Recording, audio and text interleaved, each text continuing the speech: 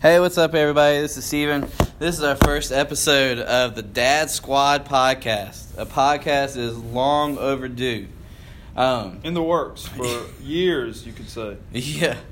We just needed the right time and a snow day to make it happen. So, if you don't know who I am, I'm Steven Poindexter, teacher at Person High School. I don't know what else you can say about me. I'm a youth pastor part-time, parent to two wonderful kids, and a wonderful husband to my wife, Melissa. I'm Jeff Jennings, also a teacher at Person High School. Nothing else notable except that I'm a dad to two kids, a boy and a girl, and husband to a wife who's also a teacher, as is Stevens. We're a family full of teachers. Yeah, that's why we love snow days even more. That's exactly right. The whole point behind us wanting to start this podcast was just we have a lot of very similar life experiences and interests, and just realized that our conversations are just so much fun to start off with that why not share them with other people. That's why in our description we said we like to wax poetically about life, because you never know what's going to come out.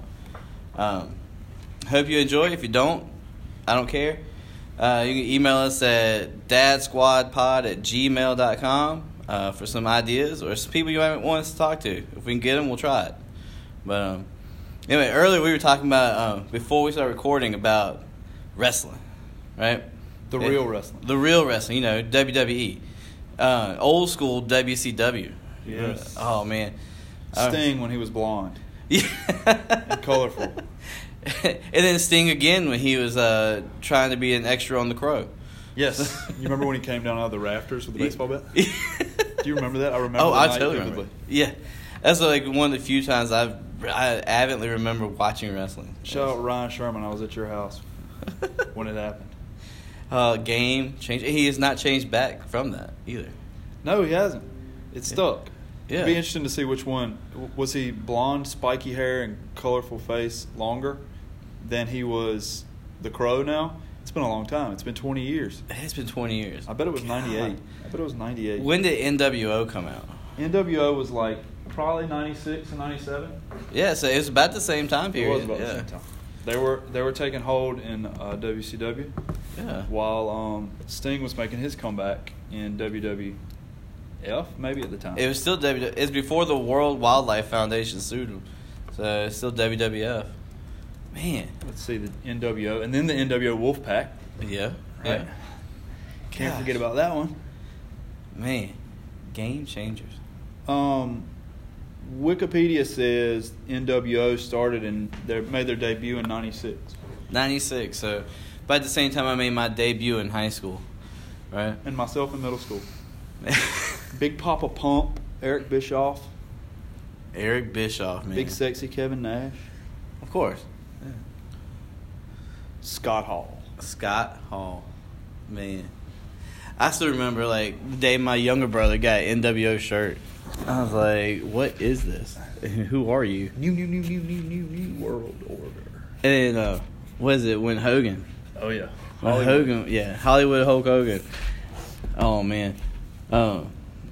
I still, like, whenever I play that Hendrix song, I'm just like, oh, yeah, you guys don't even know what this is right here, you know? Hey, speaking of Wikipedia, though, did you donate your $3? I did not donate my $3. You need to donate your $3. Wikipedia needs your help. I'm good. I'll still take their fake news. Yeah. But, I also like the Four Horsemen. That will always have a special place in my heart for the Horsemen. I'll even walk around my class sometimes and just throw their hands up and do the walk. And every kid I know knows who Ric Flair is. So. How can you even mention Ric Flair's name without doing it? Yeah. Woo! He did it. We're having a special appearance by him in our church Christmas play. Oh, nice. This year. Yeah. I'll have to come check it out. Yeah. It's going to be fun. And there's also a 6'1" elf in our Christmas play. Oh, man. You're not getting Jay-Z to come do a cameo appearance, are you? No, not this year. Did you see his message to Big Weather? No. No. From Skeet TV. With his pineapple suit. Yeah, with his pineapple suit. Not Jay-Z the rapper, if you don't know who we're talking about. The Bojangles champion, Jay-Z himself. That needs to be our intro music to the podcast. Stone Cold. Oh, man. Talk about a true original. Oh, good times. I remember going into college, like, it just kind of lost its appeal a little bit. But there were still some of my buddies in my fraternity who were all into it. So I think a lot of the ones who were into it big in those days, a lot of them never left it. And that's why it still has such a cult following now. yeah. It hasn't changed. It's kind of like, Victor Newman is still on Young and the Restless. It hasn't changed. Yeah. Never changed. He looks exactly the same, too. If you grew up with your grandma, you know about Victor Newman. And our other favorite, the Golden Girls. The Golden, like, oh, man. I used to plan my schedule in college around the Golden Girls. I don't know about you. For good reason. Yeah, Golden Girls and my one other one, 11 o'clock in the mornings. Yeah. Price is Right. Yeah, so my cousin and I, when we lived together, when we went to Wake Tech, we had our class schedule set up to where we do class in the morning, Nice. come home for lunch in Golden Girls, and go class in the afternoon. Nice. So it was like we'd meet up in the living room, eat some hot dogs, or who knows what, maybe some ramen noodles, That's commitment. and we'd sit there and watch Golden Girls. That's commitment. Man, I don't know about you. Which Golden Girls did you have Which one of the Golden Girls did you have a crush on growing up? Well, I mean, I think everybody had a thing for Blanche, right? I think most guys discovered their own selves to Blanche. Yeah, she was a fun one. Yeah. She definitely. I'm glad that we didn't have the internet at the level we have it now when we were big in the Golden Girls, because we would be introduced to so many new things in our lives just from her. Just from her terminology. Yeah. You remember that episode where who was it? Who was the was it Burt Reynolds that came on there? And they were like, Burt Reynolds came on the show, and Burt Reynolds comes through the door, and because Sophia he had met Sophia somewhere, so Sophia answers the door when Burt comes in, and Sophia's like, yeah, thanks for coming by, and Burt's like, oh yeah, so which one of these is the hoe? Or whatever it was, talking about Blanche, and all three of the other women were like, I am. That's me. We'd have learned a lot. Not only from Blanche. Oh, man. Introduced Burt Reynolds, they're all promiscuous. Who else was on that show? Was it George Clooney was on there once? Could have been. Oh, man. But then watching B. Arthur was just hilarious. Oh, yeah. Oh, man. Dorothy. Dorothy Spornak. Yep. What a name. And her husband's such an idiot. Awesome show. Yeah. There's none that can match it. No, and they're talking about doing a reboot of that show, and I don't think you can do it. You can't pull it off in today's society. We still have Betty White. Yeah. Yeah. But it just wouldn't be the same. It wouldn't be the same. You know, I was reading Estelle Getty was like a year younger, a year older than B. Arthur. Basically the same age. Yeah. She's portraying her mom. Yeah. Oh, they were so good. Oh, man. So I still, like, to this day, if I'm at home with the kids and Golden Girls come on, or even if it's at night, the Golden Girls come on, boom. yeah. I don't care what I'm doing. I'm watching. It's like Drumline. Oh, yeah. I can't. Always. Drumline, roll, bounce, Golden Girls. I don't care what I'm doing. You gotta turn it on. You're gonna stop on that channel. Yeah, and then Deep Blue, if it comes on too, because who can't stand, who can actually get past watching that movie? I love that movie. It's an awesome one. But when my daughter was born, Golden Girls was on TV. My wife was watching it in the delivery room when my daughter was born. I don't know how much of it she was actually watching. Well, no, she was feeling good. The epidural did its job. $800 well spent. She was eating a popsicle watching Golden Girls when my daughter was born. Let's see, when Owen was born, it was a lot different story for us because we had left Melissa at the hospital to go get Texas Roadhouse because they said it's going to be a while. And we roll back in, the big old tray of like biscuits for those rolls they served there. Oh, yeah. Roll up in there, and she's like, in labor, baby getting ready to come out, and she's like, "Get those things away from me!" And we're like, "Hey, you want one? We got you some." Hey, so you've been busy while we've been gone. You've been busy. And nobody like the hospital thought to call. Hey, you guys may want to finish your dinner. We're just having a good time. I want to hurry up. We're waiting on some fresh rolls to come out of the oven. Yeah, gosh, you had a bun coming out the oven. We waiting on the rolls to come out the oven. And then Owen's born right in the middle of the finale of the fireworks show, right outside the hospital. Oh, nice. So that was pretty neat. 10:35 p.m. So my son was featured in the newspaper for being the youngest attendant at the fireworks in Roxborough. So we were just up the road from him. And my son was 3 days old. And on the day that Owen was born, and here they are, best friends. Dinosaur friends forever, in their own words. Dinosaur friends forever. And so that's a little bit about how we met too. Is our sons went to preschool together, became like best friends, and then decided we'd take gymnastics at the same time. Yeah. Our boys were taking gymnastics together at the same time. To be fair, my daughter started and got interested in it, and she loved it. But my son, Wyatt, man, he loved it too.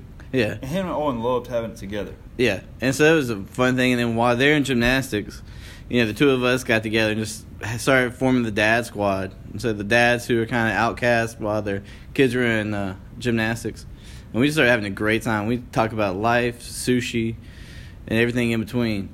So and that's just kind of where this formed. And we're like, we need to start a podcast. And again, that was years ago. We started realizing how many similarities we had. I mean, we knew we grew up in the same place and went to the same high school. Not only that, we went to NC State together. We were there. We overlapped a year or so at NC State. Yeah. And we're in the same poster from a football game. Yeah. We discovered that one. Let's see. What's some other? We had a lot of them. Yeah, there were a lot. And we both like pretty much. Not only that, we both majored in the same thing at State. Ag business represent. Yep. And now both of us are teachers. Neither one of us teaching anything agriculture related. Nope. So I'm teaching social studies, and Jeff is teaching drafting and career management, and it's everything he can put his hands on right now. Apparently. But, man, what a long. I always like quoting the Grateful Dead with the long, strange trip it's been, but it truly has, man. And well, especially to bring us where we are now, I don't know when it first dawned on you that you might ever teach, for one thing.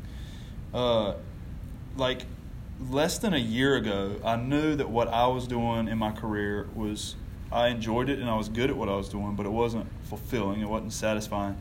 And even less than a year ago, I even thought that I might just go to barber school and be a barber because maybe I could find fulfillment or some satisfaction or something there. I knew that there was something more, but I had no idea what it would be until you introduced me to this. And, also through my wife going into teaching recently. But it's crazy how recently teaching ever got on my radar.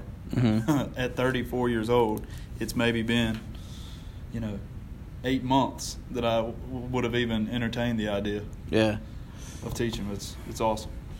I tried to get into teaching years ago when I was still working at Enterprise. And when I was working at Enterprise, I was like, this cannot be the way my life goes. Right. I can't do this for 30 years and retire. And I just couldn't do it. And I had been working youth ministry, and working with teenagers was just like, I felt a blessing. And so my wife and my mother-in-law, who's a teacher, said, Stephen, you're good with kids. Why don't you go into education? I'm like, I don't know. What would I teach? She's like, what do you like? And I'm like, I like the History Channel. Yeah, exactly. She's like, there you go. Teach social studies. And the more I got into it, I started taking classes while I was still working at Enterprise to get my lateral entry stuff. Yeah. But anyway, going on beyond that, it came to a point where I interviewed for a teaching position while still working at Enterprise, and they said, do you have any classroom experience? I'm like, no. And they're like, well, we like you. You're a nice guy. You seem pretty smart. But if you're not getting that classroom experience, we can't hire you. So I made my mind up then. I was like, it's going to stink financially. It's going to stink. It's going to be a hardship on my family. It's going to be a hardship on me. But if this is what I'm being called to do, I got to do it. And one day, I think I might have told you this, but one day my boss at the time called me up. It was like 18 inches of snow on the ground. And he said, I'm coming to pick you up. I'm like, no, you're not. No, you're not. And he said, yeah, I'm coming to pick you up. I'll be there in about 2 hours to pick you up. And I said, what are you driving? He said, a Dodge Challenger. And that second I realized he was a big moron. And I mean, I don't like to say that about people, but if you're going to drive a Challenger in 18 inches of snow, more power to you. But you're not coming to pick me up. And I texted his boss after meditating on it for a little bit, praying about it, and I said, look, God called me to be a teacher. God has called me to be away from here. You can consider this my official 2-week notice. And he called me up and asked me why, and I said, your guy is telling me he wants to pick me up in 18 inches of snow. If that's who you trust to run this company or run my office, right, I don't want to work for you. And that's what. And I never looked back. The next day, I went and put an application as a substitute teacher and started subbing right away. So that's what I was going to ask. So to get that classroom experience, you started subbing. I started subbing. Really cool. And then I got a position at same school I had applied at the first time. They called me back in for a different position, different principal, and I got the job right away. Was that back here, or was that still when you were in Alabama? It was in Bartlett, Yancey, so it was in Caswell County. So one county over from us. Yeah, nice. But and I loved it. It was a great experience. I met some wonderful people who actually kept spurring me on in my teaching career. Right. And then my aunt retired from this school. Yeah. And I got a call from the then principal and said, are you still interested in the position here? I said, of course. It's my dream job to work closer to home and in the school I went to school at. Yes, exactly. And sure enough, I got the position here, and I love it, man. You know, any job's going to have rough days and have angel days, but to me, when I go home at the end of the day, I've